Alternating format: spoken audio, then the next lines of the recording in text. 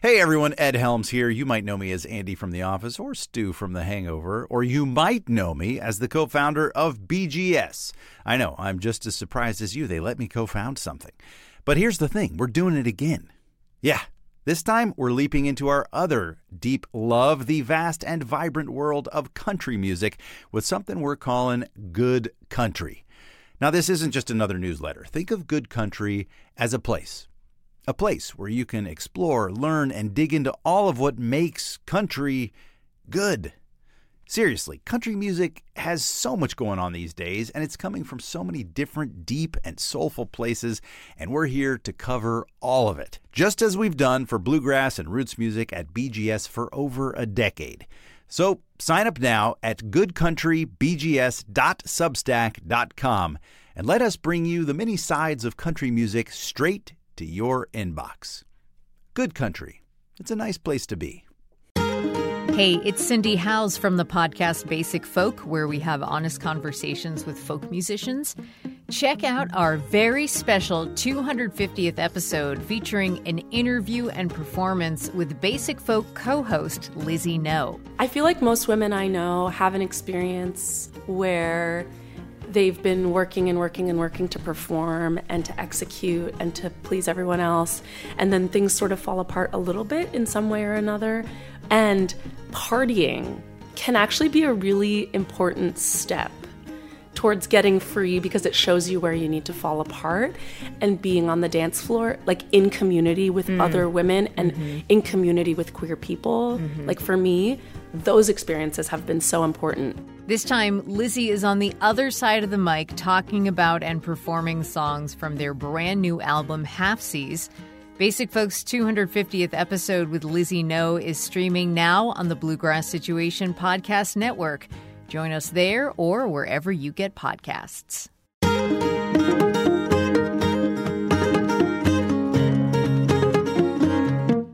Hello, it is Basic Folk, a podcast where we have honest conversations with folk musicians. I am the host of this show.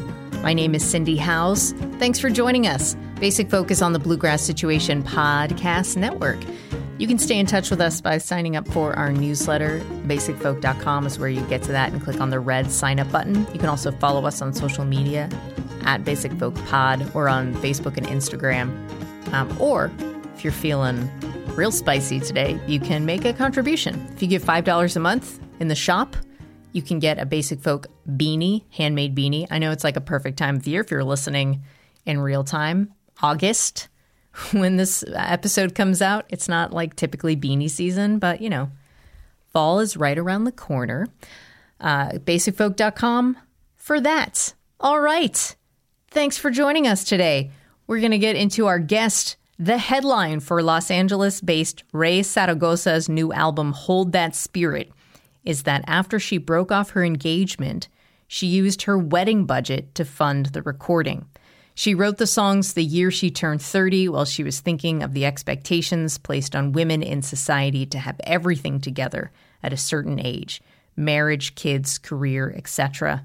She decided to let those expectations go and live in the joy that life offers and explore her newfound freedom and indigenous identity in these new songs. She's moving forward as a role model in Los Angeles' indigenous community, which she has been a part of since she was 14 years old. We go through the album track by track, covering topics of social justice, eating disorders, and perfectionism.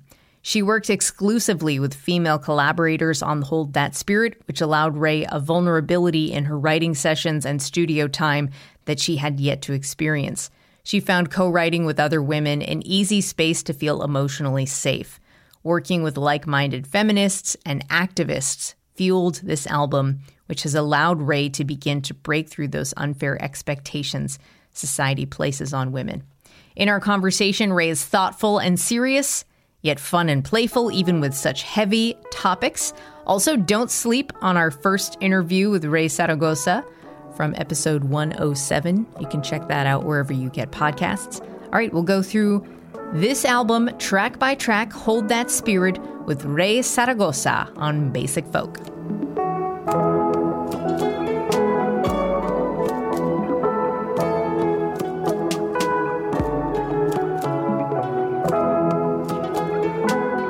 Okay, Ray, are you ready to do this thing? I'm ready. Okay, so many questions about your new album, Hold That Spirit. But I wanted to start by talking about Netflix and the show Spirit Rangers. You are writing the music. Yes. For this animated series featuring an all Native American writer's room and cast. It's so cute. And it also seems to me, as your best friend, very appropriate for you to be writing music for a cartoon. We're not best friends, but I feel like we are. Yes. But what about your musicality has translated really well to your work on Spirit Rangers?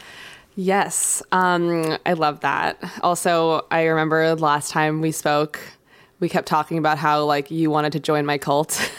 Yeah, so funny. I still do. It's so memorable.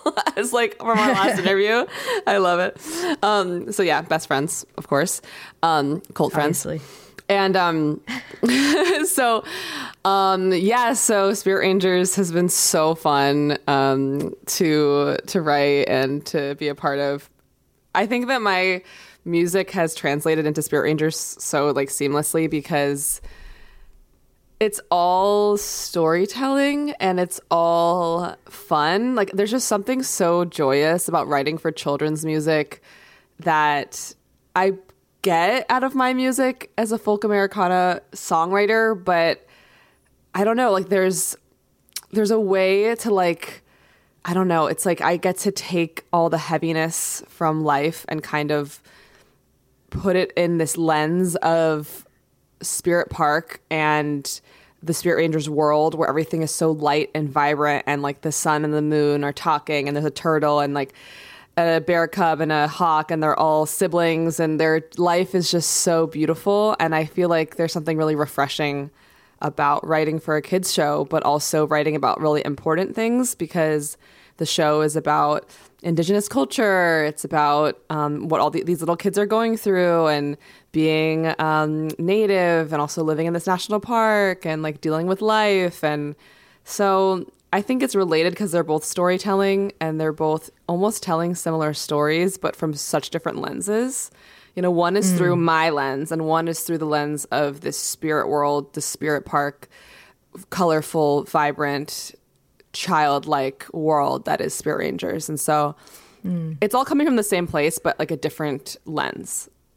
The new album is Hold That Spirit. And if you're down, we're going to be digging into the songs, which were written the year that you turned 30, where you were thinking about expectations placed on women like career, relationship, family, beauty standards, all that fun stuff. And from knowing you and observing you, it seems like you're constantly working and putting pressure on yourself to achieve. How long have you been at odds with your age and reaching these quote unquote societal milestones? Like, is there a specific time where things had ramped up for you? I remember my 19th birthday, I bawled my eyes out because I was like, I haven't achieved enough for being 19. Which is like so silly to look back on. And I know that 10 years from now, 20 years from now, I'm going to look back now at what was my 29-year-old self and be like laughing my ass off and be like, wow, like you put all these expectations on yourself and you have so much ahead of you.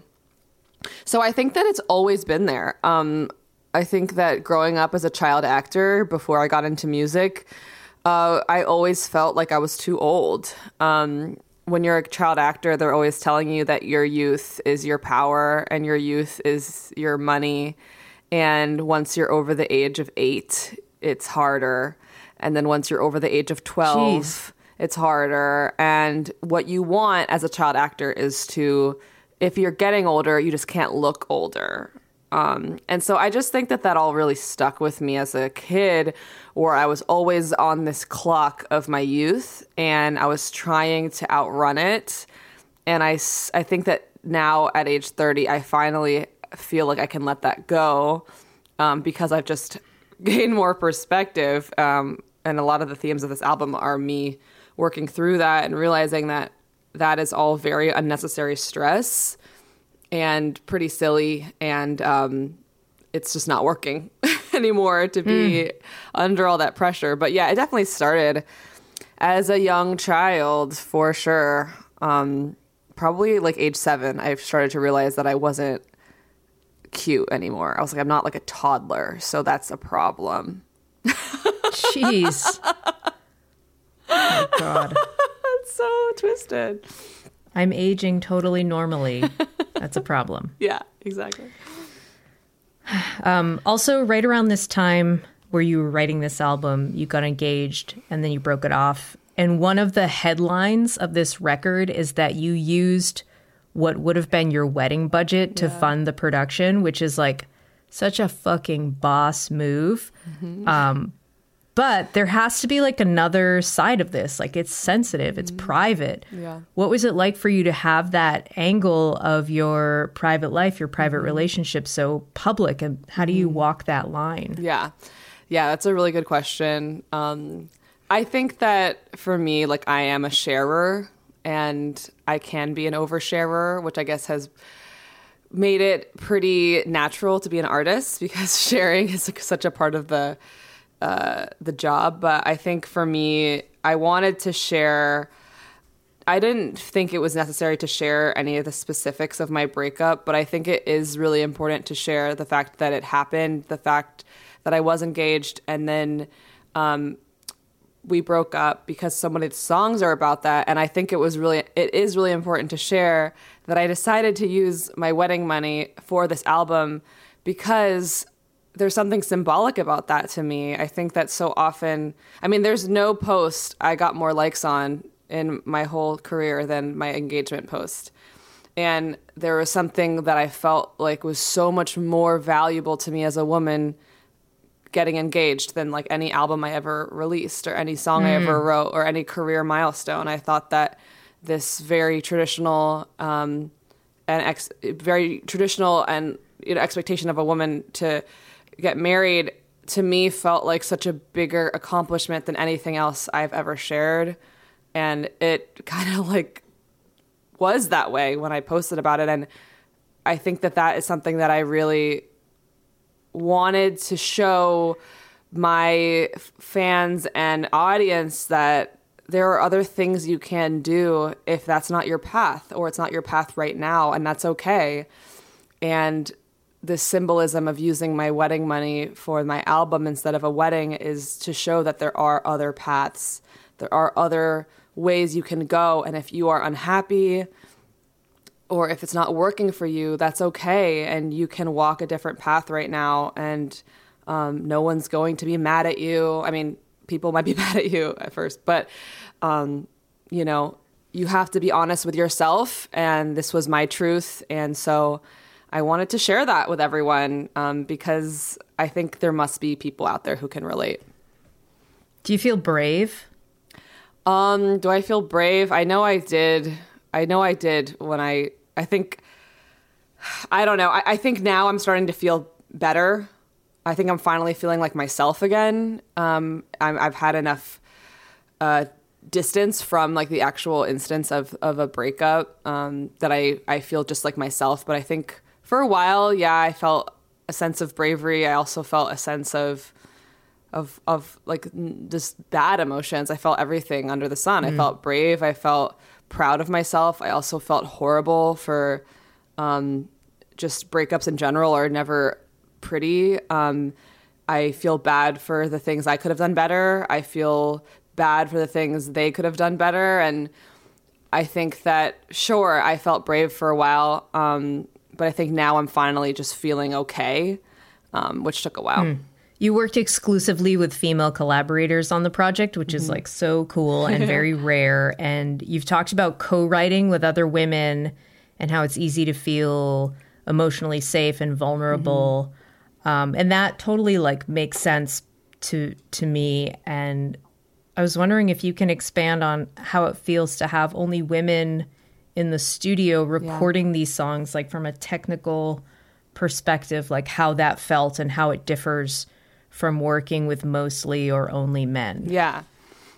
I think, you know, it's so interesting because I think that on some level, working with all women on this album started out as like an accident. Like I didn't really set out to make an album produced by all women, written by all women, but I had like such a heap of songs I was choosing from and the collaborators I was working with, and realized that I was working with mostly women. And I started to realize that there was like this theme where I was starting to feel, especially during this time of my breakup, I was just feeling really safe with my sisters and with and the girlfriends I was writing with. And it just kind of happened. And then I leaned into it and decided, all right, well, if most of the collaborators are women, let's do this. And let's make sure that the mastering engineer is a woman. Let's make sure that the person who's doing all the visuals is a woman. Because, 2% of producers are women and 100% of producers on my record are women. I just think that's pretty badass.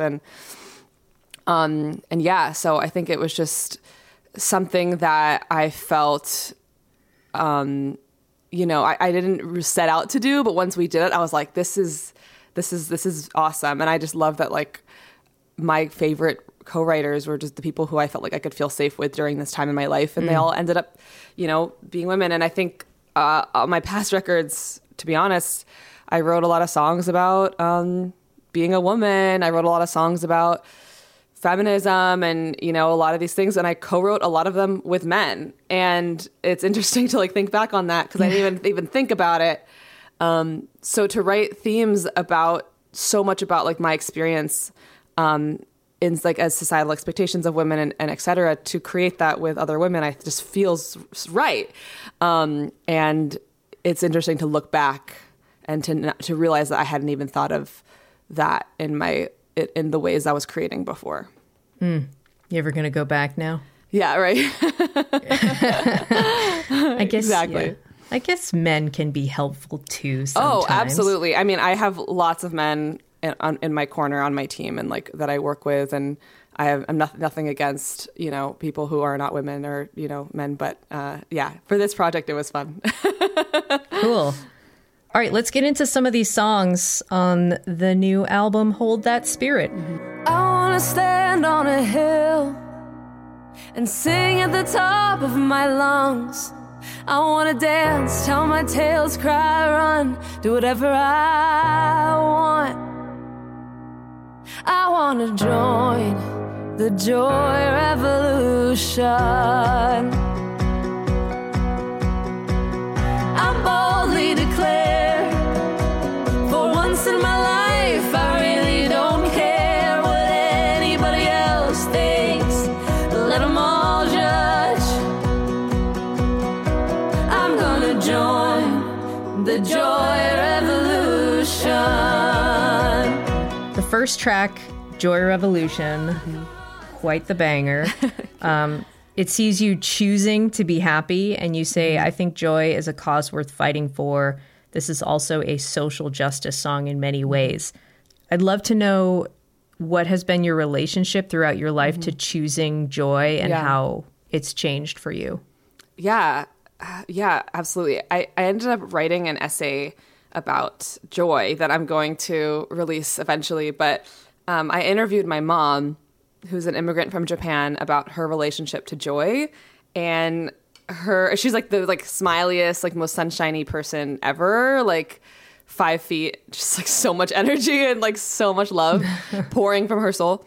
And I asked her, what was your relationship to joy growing up? And she was like, we didn't really think about joy and happiness. We were more concerned with getting our things done and our chores, and my parents were always working, and we didn't really interact that much because they were busy and, just moved to a new country. And I realized that my mom has really had to learn about her relationship to joy in a way that was passed down to me, and that now I feel like it's my job and my duty to experience as much joy as possible, because all of my ancestors on both sides really worked hard and were in a lot of survival mode. And now I'm in this very privileged position of getting to make music for a living. So if my ancestors fought this hard for a better life for my mom, and on my dad's side, same thing, then I need to make sure that I'm doing them justice by experiencing that laughter, experiencing those smiles. And walking in gratitude every day because they worked so hard for that. And so I think my relationship to joy is very much related to my ancestors and related to my grandparents and my great-grandparents. And I'm constantly thinking of them when I'm enjoying my life, because I didn't get here on my own. Everything that I have accomplished or that I get to experience or the freedoms that I get on a day-to-day basis were earned by my ancestors. So that's really my relationship to joy is realizing that I could spend the whole day moping around and being like, my life sucks or I'm sad or boo-hoo. But then if I put it into context with, my ancestors, I really have so much to be grateful for. I want to join the joy revolution. Hold on, lightning, don't close your eyes when it's frightening. Let that thunder grow. Through the ages, you open up all the cages. Hold that spirit close. All right, the next song, Hold That Spirit, is a song about facing your demons as a way to set yourself free, holding your ancestors close, and holding your fears close too. There's another quote about the song where you say, holding that spirit close is about not letting go of yourself even when the tides are pushing you down. That's right. What does it look like to hold that spirit for you on like a daily basis? What does the struggle of that choice look like for you now? On a day-to-day basis, holding that spirit close for me now means not running away from the dark feelings or the difficult feelings or the anxious feelings. I've realized that my way of coping with anxiety and actually reaching a better place with my anxiety is by leaning into it. I think for so long I was avoiding the fear, avoiding the tough things in my heart, and that was making me more and more anxious. But literally thinking about all of those things that I've been trying to avoid, all those feelings or insecurities or anything, and literally like holding them as close to me as possible, that has been helping me so much. I think about like my dog, and she kind of like doesn't like to cuddle sometimes. Like she's not like the cuddliest dog, even though she's like a tiny little lap Shih Tzu. But I'll pick her up and she'll like almost like squirm. But if I just like hold her really close and start petting her and I'm like, it's okay, it's okay. Then she relaxes and she's so good. And then she like loves to be in my arms. And I think about that with my fears. And if my fears and my uncertainties and just confronting my breakup and confronting, I have a song about disordered eating on this album and just confronting these things that I really would love to just ignore. They're going to squirm, but if I can just hold them tight and just tell them it's going to be okay, then we can exist together in a really beautiful, peaceful way. And so that's how it is for me on a day-to-day. I'm constantly trying to just hold those things close and be like, don't run, look at me, we're okay, we're good, let's talk. Shout out to the dog, Bronx. Yeah. Oh, it's not Bronx anymore. Bronx passed away. Oh, no. Yeah, it's okay. But yeah, Bronx passed away last year. He was old. He was a very sweet adopted senior dog I got during the pandemic. So I knew I only had a couple years with him. But he passed away last year. But I ended up adopting another Shih Tzu. And she looks like his twin. Yes. Bougie is like kind of like I hate to say it, but like a prettier version of Bronx, because Bronx had a snaggle tooth and like kind of a big bump on his head, and he was like a street dog for a few, so he was really weathered. Bougie's 1 year old and just like fresh from the cocoon and very pretty. But they are both Shih Tzus. They both look very similar, but Bougie's literally half the size of what Bronx was. Bronx was like 20 pounds. Bougie's 9 pounds. But yeah, I have a type. I have a real type with dogs. Sorry to hear about Bronx. Yeah, it's okay. He lived a good life. Hold that spirit close. Hold that spirit. Hold that spirit close.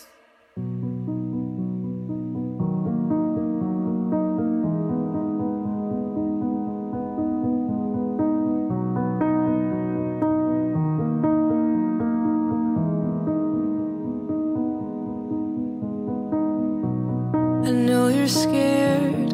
I know you're scared. that you won't be scared alone. You're not as far as you think you are from home. Every line that we've drawn, every bond that we've broken, after all that we've lost, we're still here. The next song is Still Here. You are of, let's see if I can get this, Akmel Odam descent. Akmel Odam, yeah, close. Akmel Odam. Yeah, close. Almost, yeah. So this song is about owning your culture and acknowledging how Indigenous people exist everywhere. And you live in Los Angeles and have been a part of the Native community there for most of your life, and you've been reconnecting to your indigeneity for the past decade. Especially in working on the show Spirit Rangers, like what have you learned about yourself working with these like young actors about the importance of having Indigenous role models for you, and then also being one yourself? Yeah, it's a great question. I think that I'm always in a place of learning about my indigeneity, being someone who's mixed race and also born and raised in New York, and you know, my level of connection to being Indigenous as a kid was just on the weekends going to the American Indian Community House in New York and connecting to other Native kids from different, you know, ancestry and tribes, but we all were like living in the city and didn't really know how to contextualize any of it as a kid. And now as an adult, doing my best to constantly be educating myself and rediscovering what it means to be O'odham.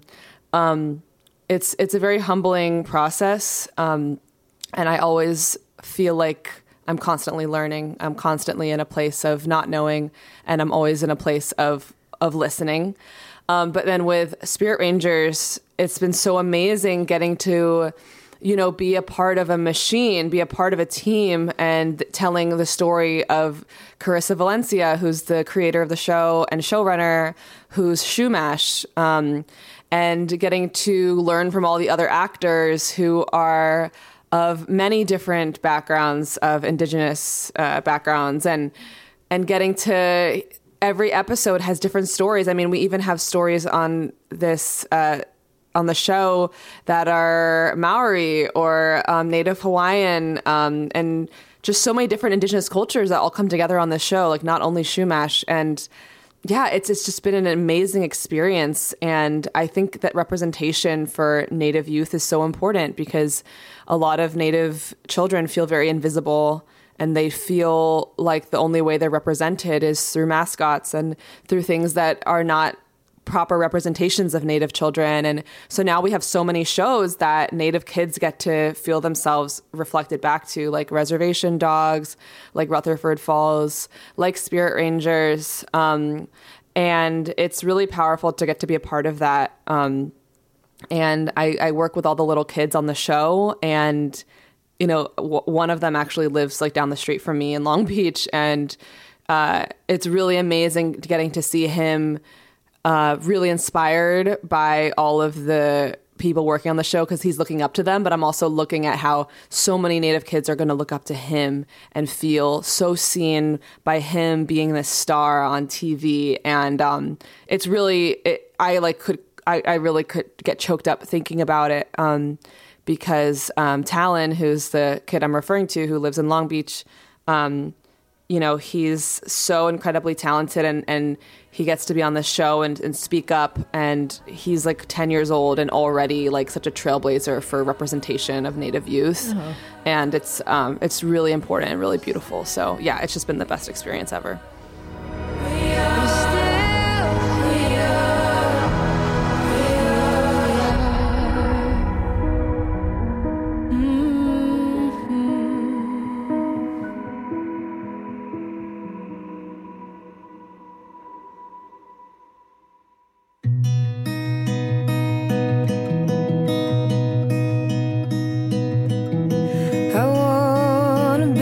Myself with you.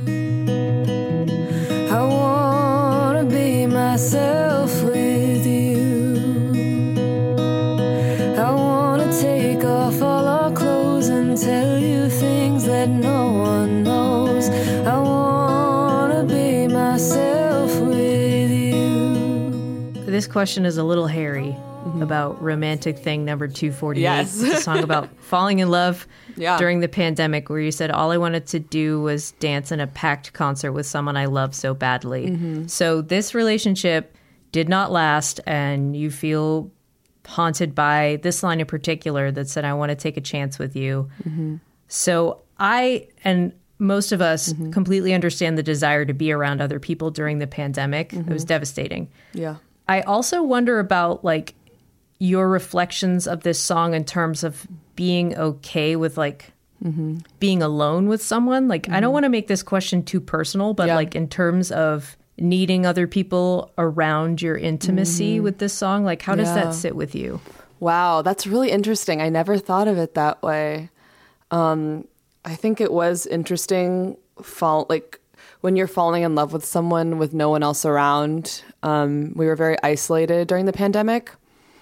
And I don't really know what that means exactly, but I feel like there was a part of me that was really, really, really dead set on finding companionship and love during the pandemic. That maybe, I don't know, I don't want to say that this relationship I regret it at all. I don't. I really don't. It had some beautiful moments. It was a huge learning experience.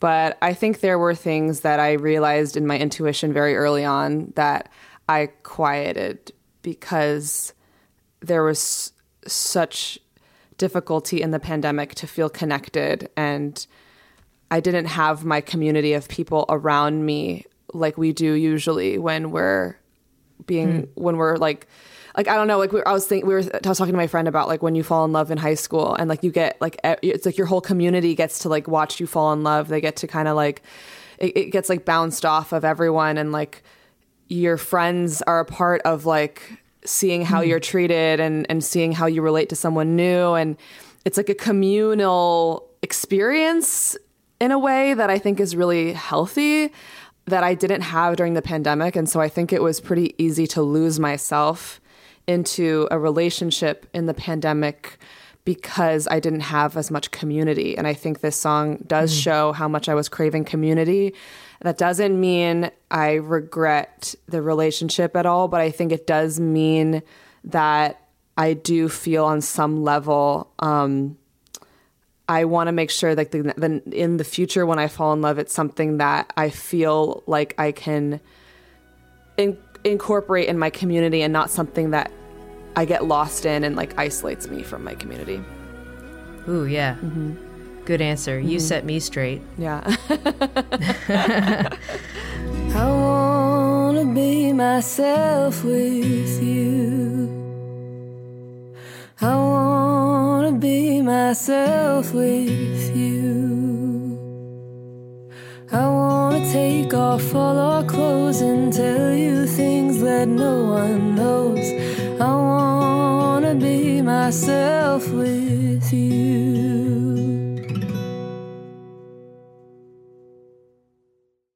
Running on empty, chasing down that golden needle. My brakes have gone out and I'm handcuffed to the wheel. I've got a hunger that's sinking its teeth in me. All right. The song Enough is about being a workaholic. It's about losing yourself to a sneaky addiction, ambition, which I read that line in your track-by-track description and was like, whoa, that is so true. Yeah. Where does this need to work so hard come from within you, and how do you see your evolution of finding balance in your career? Yeah, I'm definitely a workaholic. I definitely identify with burnout and overworking myself and being the reason. You know, it's like no one else is asking me to do this, but I was a competitive gymnast as a kid, and I remember my coach, I was like literally on the balance beam crying because I was so overwhelmed, and I was like, I didn't want to do it anymore. I wanted to sit down, but I wouldn't stop practicing my routine. And my coach came over to me and he was like, no one is asking you to keep practicing. You are working harder than anyone else on the team, but you're not getting the same results because you're so hard on yourself and you just keep on beating yourself down. And I feel like I continue to do that. I don't think I work harder than other people. I think that I make it harder for myself because while I'm trying to move forward, I'm also in my own head kind of pushing against myself and being like, well, that's not enough. It's not enough. Keep working harder. It's not enough. It's not enough. So it's like this constant push-pull. And I think that might come from being the daughter of an immigrant. I think the immigrant mentality is about hard work. It's about putting your head down and working hard, getting educated, and making a good life. And I think that's a survival tactic that many immigrants have to adapt to because moving to the United States is not an easy thing. So I know that's how my mom, she's all about education, hard work, excellence, straight A's, that I admire her for. I don't hold it against her. And that's how I was raised. I know my dad, when I was a kid, would tell me that, you're a woman and you're a brown woman, so you're going to have to work harder than everyone else if you want to keep up. And he told me that my whole life. And so it's ingrained in me that if I want to keep up, I have to work harder. And I think now he probably has chilled out. He's not like telling me that every day. But I think I'm grateful. My parents were so intense when I was a kid. They were kind of like their own version of stage parents because it definitely ingrained a work ethic in me. But now as an adult, I'm like working my way back to being like, you don't have to beat yourself up every day. You can have good self-talk and you can still do well.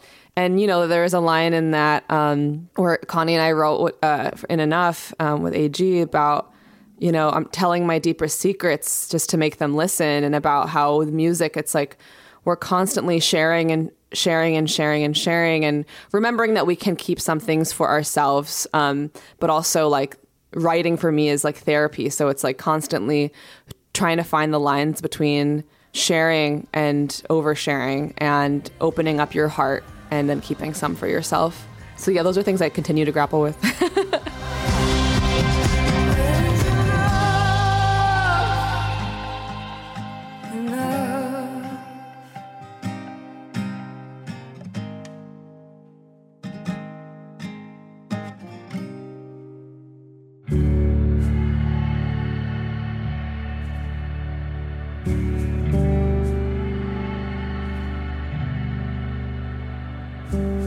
Your hands wrapped around my throat.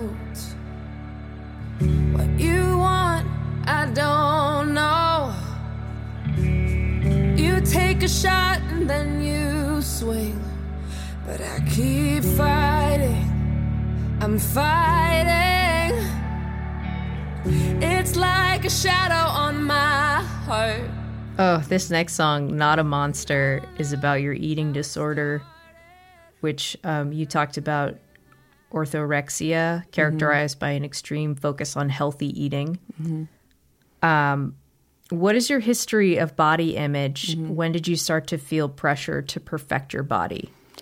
I think if I can look back at like a time when I started to become aware of body perfection, probably was when I started modeling as a child. I mean, my first modeling job was at 11 months old. And then I think that when I was, I'm forgetting what age, but it was somewhere between 8 and 12.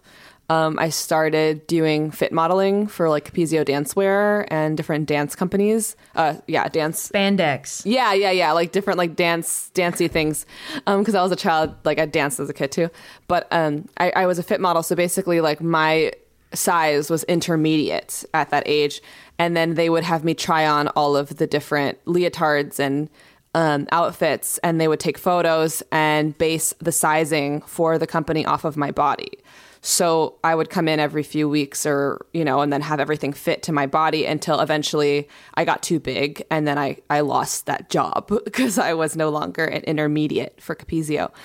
And I think that messed with my head a little bit as a kid. My eyes are bulging. Yeah. Right now. Holy smokes. Because you're going to get bigger because you're going to get older. I was somewhere between 8 and 12. I'm forgetting. But modeling, is very, for me as a kid, being so sensitive to it, I think already having a propensity for it was maybe a little dangerous, because if you couldn't fit into the clothes, you couldn't have the job. And after the job, you got to like, you felt really good about yourself. You were working, you were like a kid model. You were I even did like a runway show for Capezio when I was like 10 or something. And I felt a lot of joy doing it. I really did. And so being a fit model, being like, your body is like the perfect body for this age group of young girl, and then being sized out is really definitely where it started. And then, I mean, all of us were just very aware. It was very normal to be incredibly aware of everything you were putting in your body in middle school for me. I remember we all would say to each other, okay, if you're hungry, just take a sip of water. Like, don't eat anything, because if you eat, then you're going to get whatever. And that was normal. We all would tell each other these things. We were like 12, 13 years old. And then by the time I was 15, it was a full-on issue, and it was all consuming.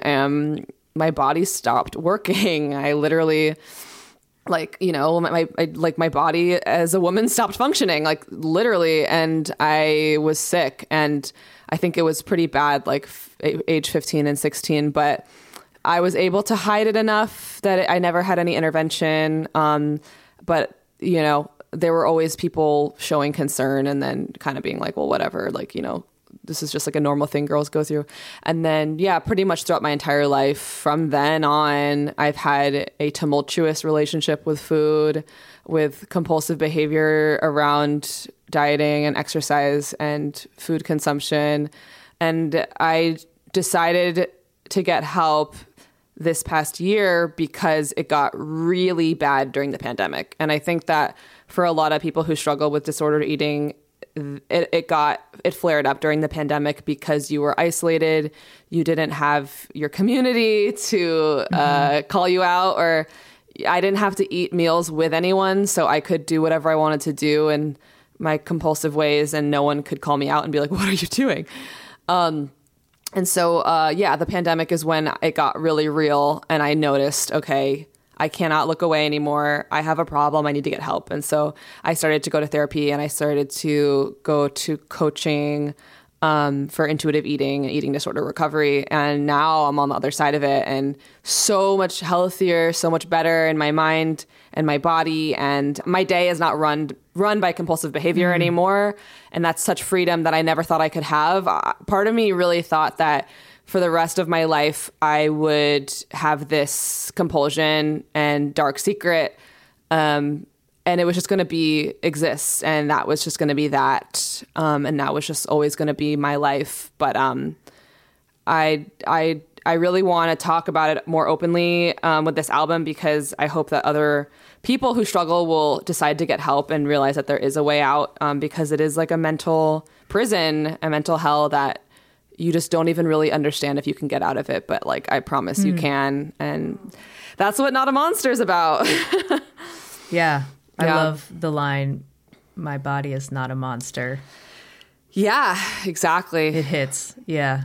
Yeah. It really hits. Yeah. It's definitely something that's all too common that people deal with. And you feel like a monster. And I felt like if I told anyone, they would see the monster in me and they would be disgusted, or they would turn away. And I think that there's this like thing with social media or being an artist where like I want to portray myself as being like effortlessly happy and effortlessly joyous every day. And you post obviously your good days on social media. And I just, you know, I've always been very open with my audience, but this was one thing that I never ever considered sharing. But I think probably it's like the thing that is really most important to share. Because for me, I found the bravery to start talking about it after reading Jeanette McCurdy's book, I'm Glad My Mom Died, that she gets very, very explicitly real and descriptive about her bulimia. And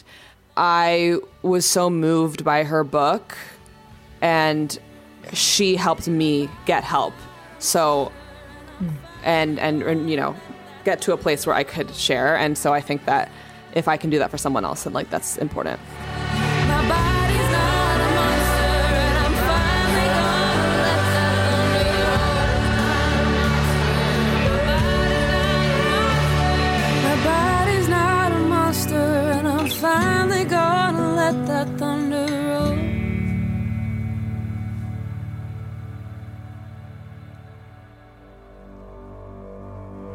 I don't wanna be your woman, crying on the floor at night. I don't wanna keep on searching for the day I feel alright. I don't wanna be burning at both sides. I don't wanna keep on running with the blindfold on my eyes. Sweetheart, you gotta keep moving, don't you frown, it's unbecoming. And keep your crown from falling, you better not let them down. The next song, Sweetheart, is about the pressures put on women to be perfect partner, businesswoman, caretaker, everything all at once.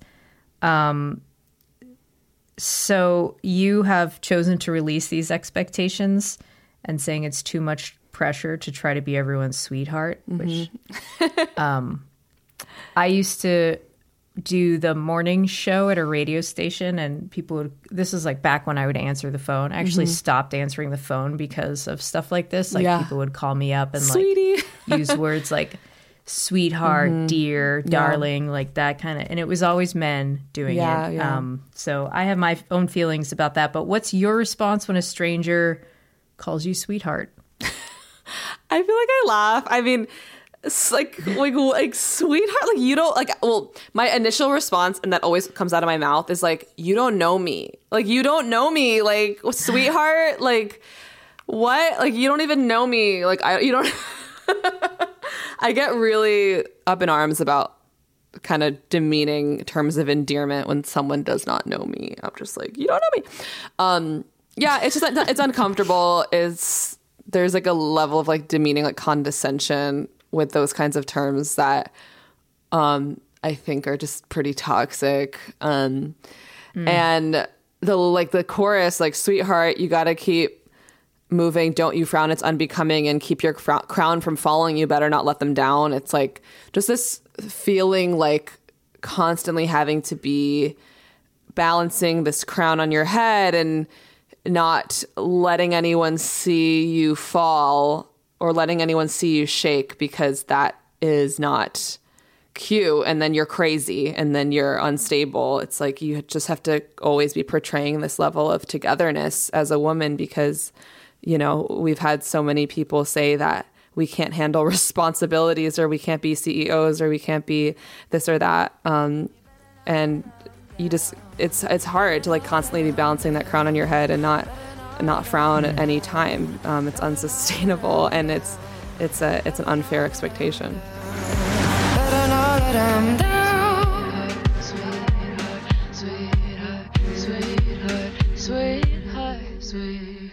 Sweetheart. Large crowds, fluorescent lights, fireworks in July. I'm smiling, but my heart's beating too fast. Alcohol and caffeine make my worry go insane. A stomach ache that I just can't get past.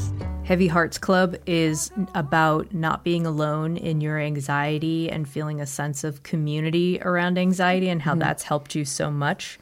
Yeah. I'm also an anxious person. So as an anxious person, how do you react to others' anxieties? It's interesting. Sometimes when I'm around other anxious people, I can go either way. I can either like, it can calm me down, because I can now have this purpose of helping them calm down, which is like also like kind of codependent. But I'm like, okay, like I'm not the most anxious person in the room. I feel better. But I think, but sometimes also like other anxious people can trigger my anxiety. But what I've realized is being around other anxious people who are also working towards helping themselves and working towards healing has been the best thing, and has really helped me being in community with other people who struggle with anxiety. I've always run anxious my whole life. When I was a kid, I used to like literally at night like make a list of all my worries, and then at night I would read them, and I would read everything I was worried about and then go to sleep. Like, what? Like, who calm does you down. that? Yeah, I was like, why? I think I think that even with like healing with like eating disorder stuff, I've almost become more anxious, because now it's like all bubbling to the surface so that it can be healed. And so, yeah, I think that I also, with Heavy Hearts Club, just want to like kind of show people that they're not alone, and that, you can have a music career that's going well, and be writing on a Netflix TV show and doing all these cool things and still be anxious on a day-to-day basis. And that's all right. It's totally cool. I may always run anxious. I've been doing a lot of fun things that have been helping me. I did my first float tank, and that was fun. And I keep on trying to get my friends to come with me. But anyway, I've been like just trying to do all these self-care things to like kind of see what works for me and my anxiety. And I definitely feel like being in community with others who struggle is helpful, and to bounce ideas off of other people about how to be better and to do better and to feel good on a day-to-day basis is super helpful. And I have friends that we hold each other accountable for journaling. Journaling helps me at the beginning of my day. Meditation helps me at the beginning of my day to set me up for like a better day. And so I have girlfriends who are always like, did you journal today? How many times did you journal this week? And we have like an app where we like keep track of it. And so, it's good to have community. How do you join the club? Is there a membership fee? Yes. No, there's no membership fee, but by joining the club, you just, I don't know. I think it's like something about, even when you're meditating, I think, one time I did a meditation where they were like, think about everyone else who's meditating at the same time right now. And that gave me like so much peace. And so that's how you can join the Heavy Hearts Club. It's just like, take 5 minutes, 10 minutes a day, close your eyes and think about everyone else at the same time who's maybe doing the same meditation, struggling through the same things at the same time as you, and just know that you're not alone. And that's the club. All right, great. Yeah.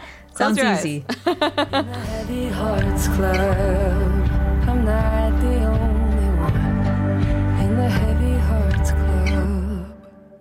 Club, face it, we're getting older, a little bit stronger. We've come this far. From the late nights, skipping the chasers, playing for strangers at the bar. Garden is a song about the unfair expectations placed on women as they age in terms of like marriage, house, kids, career.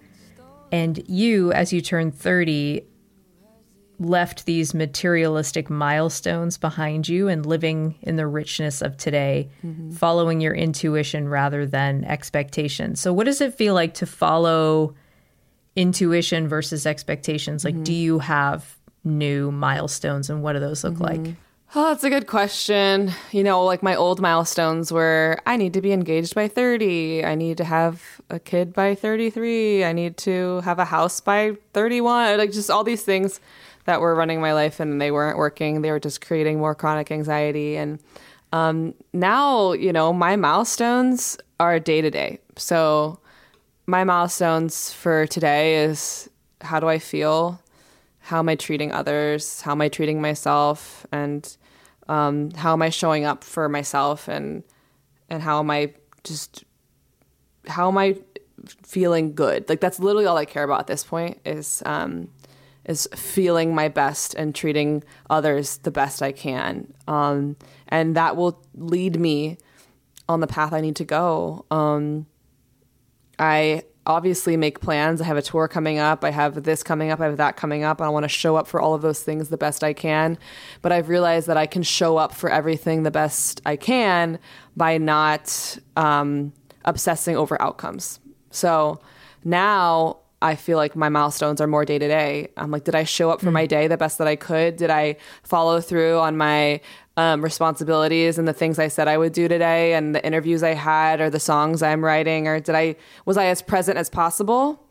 That's all I can do. And so I don't really have a plan anymore. I have desires. I would love to have kids one day. I would love to get married. I would love to have those things. But if they don't work out for me, like that's okay. And if they do, then great. And if they do, and then they don't later, then okay. Like I'm learning to be at peace with all of the ways life can go, because, I'm not special. Like we're all special, and I'm not like guaranteed to have my every hope and dream. That's silly, and none of us are. And we're all just on this like we're all floating together, just trying to do our best. And so I'm trying to release all of those things that like, I need this, I need that. Like, how could I not have that, or blah, blah, blah. It's just such a waste of energy. And so now I'm really living more in a day-to-day, and just trying to do right by myself and the people I love, and heal. A skylight and a garden. Tell me what that means. When this shit is over, do you wanna go away with me? Maybe to Arizona or backpacking through Germany. I know we said some stuff, but that don't matter, don't you agree? When this shit is over, do you wanna go away with me? The last song on the album is called When This Shit Is Over. You wrote it at the start of the pandemic, and you said there is a naivety to the song. Yeah. Why is that word so hard? There's a naivety. Can you say the word, Ray? Naivete? Yep, that's it. Yeah. There's a naivete in this song that my older self smiles at. There's something beautiful and pure about this song that makes me remember what it was like during those pandemic months. How do you like typically relate to that naivete in your work? Like, do you always view it as a sweet thing? Like, is it ever embarrassing? Yeah, I'm definitely embarrassed by like a lot of things all the time. I think that kind of comes with being an oversharer, is like I'm always sharing how I feel in that time and then putting it out publicly and then looking back and being like, oh my gosh. But that's why I wanted to share this song, because I think that during the pandemic, I just wanted to be saved. Like, I wanted like some knight in shining armor to come to my door and be like, I'm going to take you away from the pandemic and you're going to be okay. And I think that I look back on that song and I wanted to put it on the album. One, because all my fans literally like went on a protest and like messaged me about it over and over on Patreon until I put it on. But also because I think that I like to start things where they end and end them where they start. So ending the album with this song is kind of like ending with the place I was at before I wrote the rest of the songs. And it was at this place of just really wanting someone to save me, wanting someone to like swoop me up and help me, save me from my own anxiety and save me from myself, really. And I realized that that's not how it works, but I needed to learn that the hard way. When this shit is over, do you wanna fall in love with me? Well, before we go, will you do the lightning round? Yes. Light me up. All right. What is your favorite secret spot in Los Angeles? My favorite secret spot in Los Angeles is definitely Long Beach. So Mother's Beach and Long Beach is my favorite spot. Is that near the dog beach? It's close by, but like on the other side. I went to Long Beach a few months ago, and I was like, "Where is Ray? I should have told you I was there." You should have. Dummy, stupid dummy. Okay, next question: who is your favorite spirit ranger? Oh my gosh, I can't pick favorites. My favorite spirit ranger. Okay, I'm gonna have to say my favorite Spirit Ranger is my brother. He's on Spirit Rangers, but he played Moy, the emo wolf, and I loved this character even before my brother played the character. But this wolf is so cute, and he's like emo, and he lives in a cave, and then he doesn't want anyone to bother him because he makes all his cave drawings by himself, and I wrote a really angsty song for him, and so yeah, he's my favorite. Oh. Are you still into hats? Yeah, still into hats. Okay. What is your current favorite hat? My current favorite hat is this bright red one I got in Mexico City. My favorite one is the bright red one, but I actually bought it in 5 different colors. And I was traveling, and so I had to like stack them all like on my head and like get on the plane like that so I could... No way. Yeah. It was so You goofy. Are ridiculous. I didn't want to check a bag. I don't want to pay $30. Of course, right. Best roller skating song? Oh gosh, best roller skating song? Definitely Skate, Silk Sonic. I mean, you just can't beat that song. You just can't beat it. Who's your favorite action hero? Oh, my favorite action hero? Gosh, oh my gosh, this is a hard one. I don't even know any action heroes very well. My favorite action hero, Catwoman. All right. Yeah. This is the last one. Where is your next dream vacation? My next dream vacation is Japan. I must go to Japan. Great. Let's all go. Let's all go. Every one of us. Everybody. Raye Zaragoza, thank you so much. Congratulations on the new record, Hold That Spirit. So awesome to talk to you. Thank you so much. It's so good to talk to you again. This episode of Basic Folk was produced by John Nungesser. Alex Stanton composes our music. Basic Folk is on the Bluegrass Situation Podcast Network. You can find all of our episodes there, wherever you get podcasts. You can search for us on the SiriusXM app. Search for Basic Folk. Or you can go to our website, basicfolk.com. Thank you for listening all the way to the end. If you enjoyed this episode, please share it with a friend. Okay, we'll talk to you next time. Bye.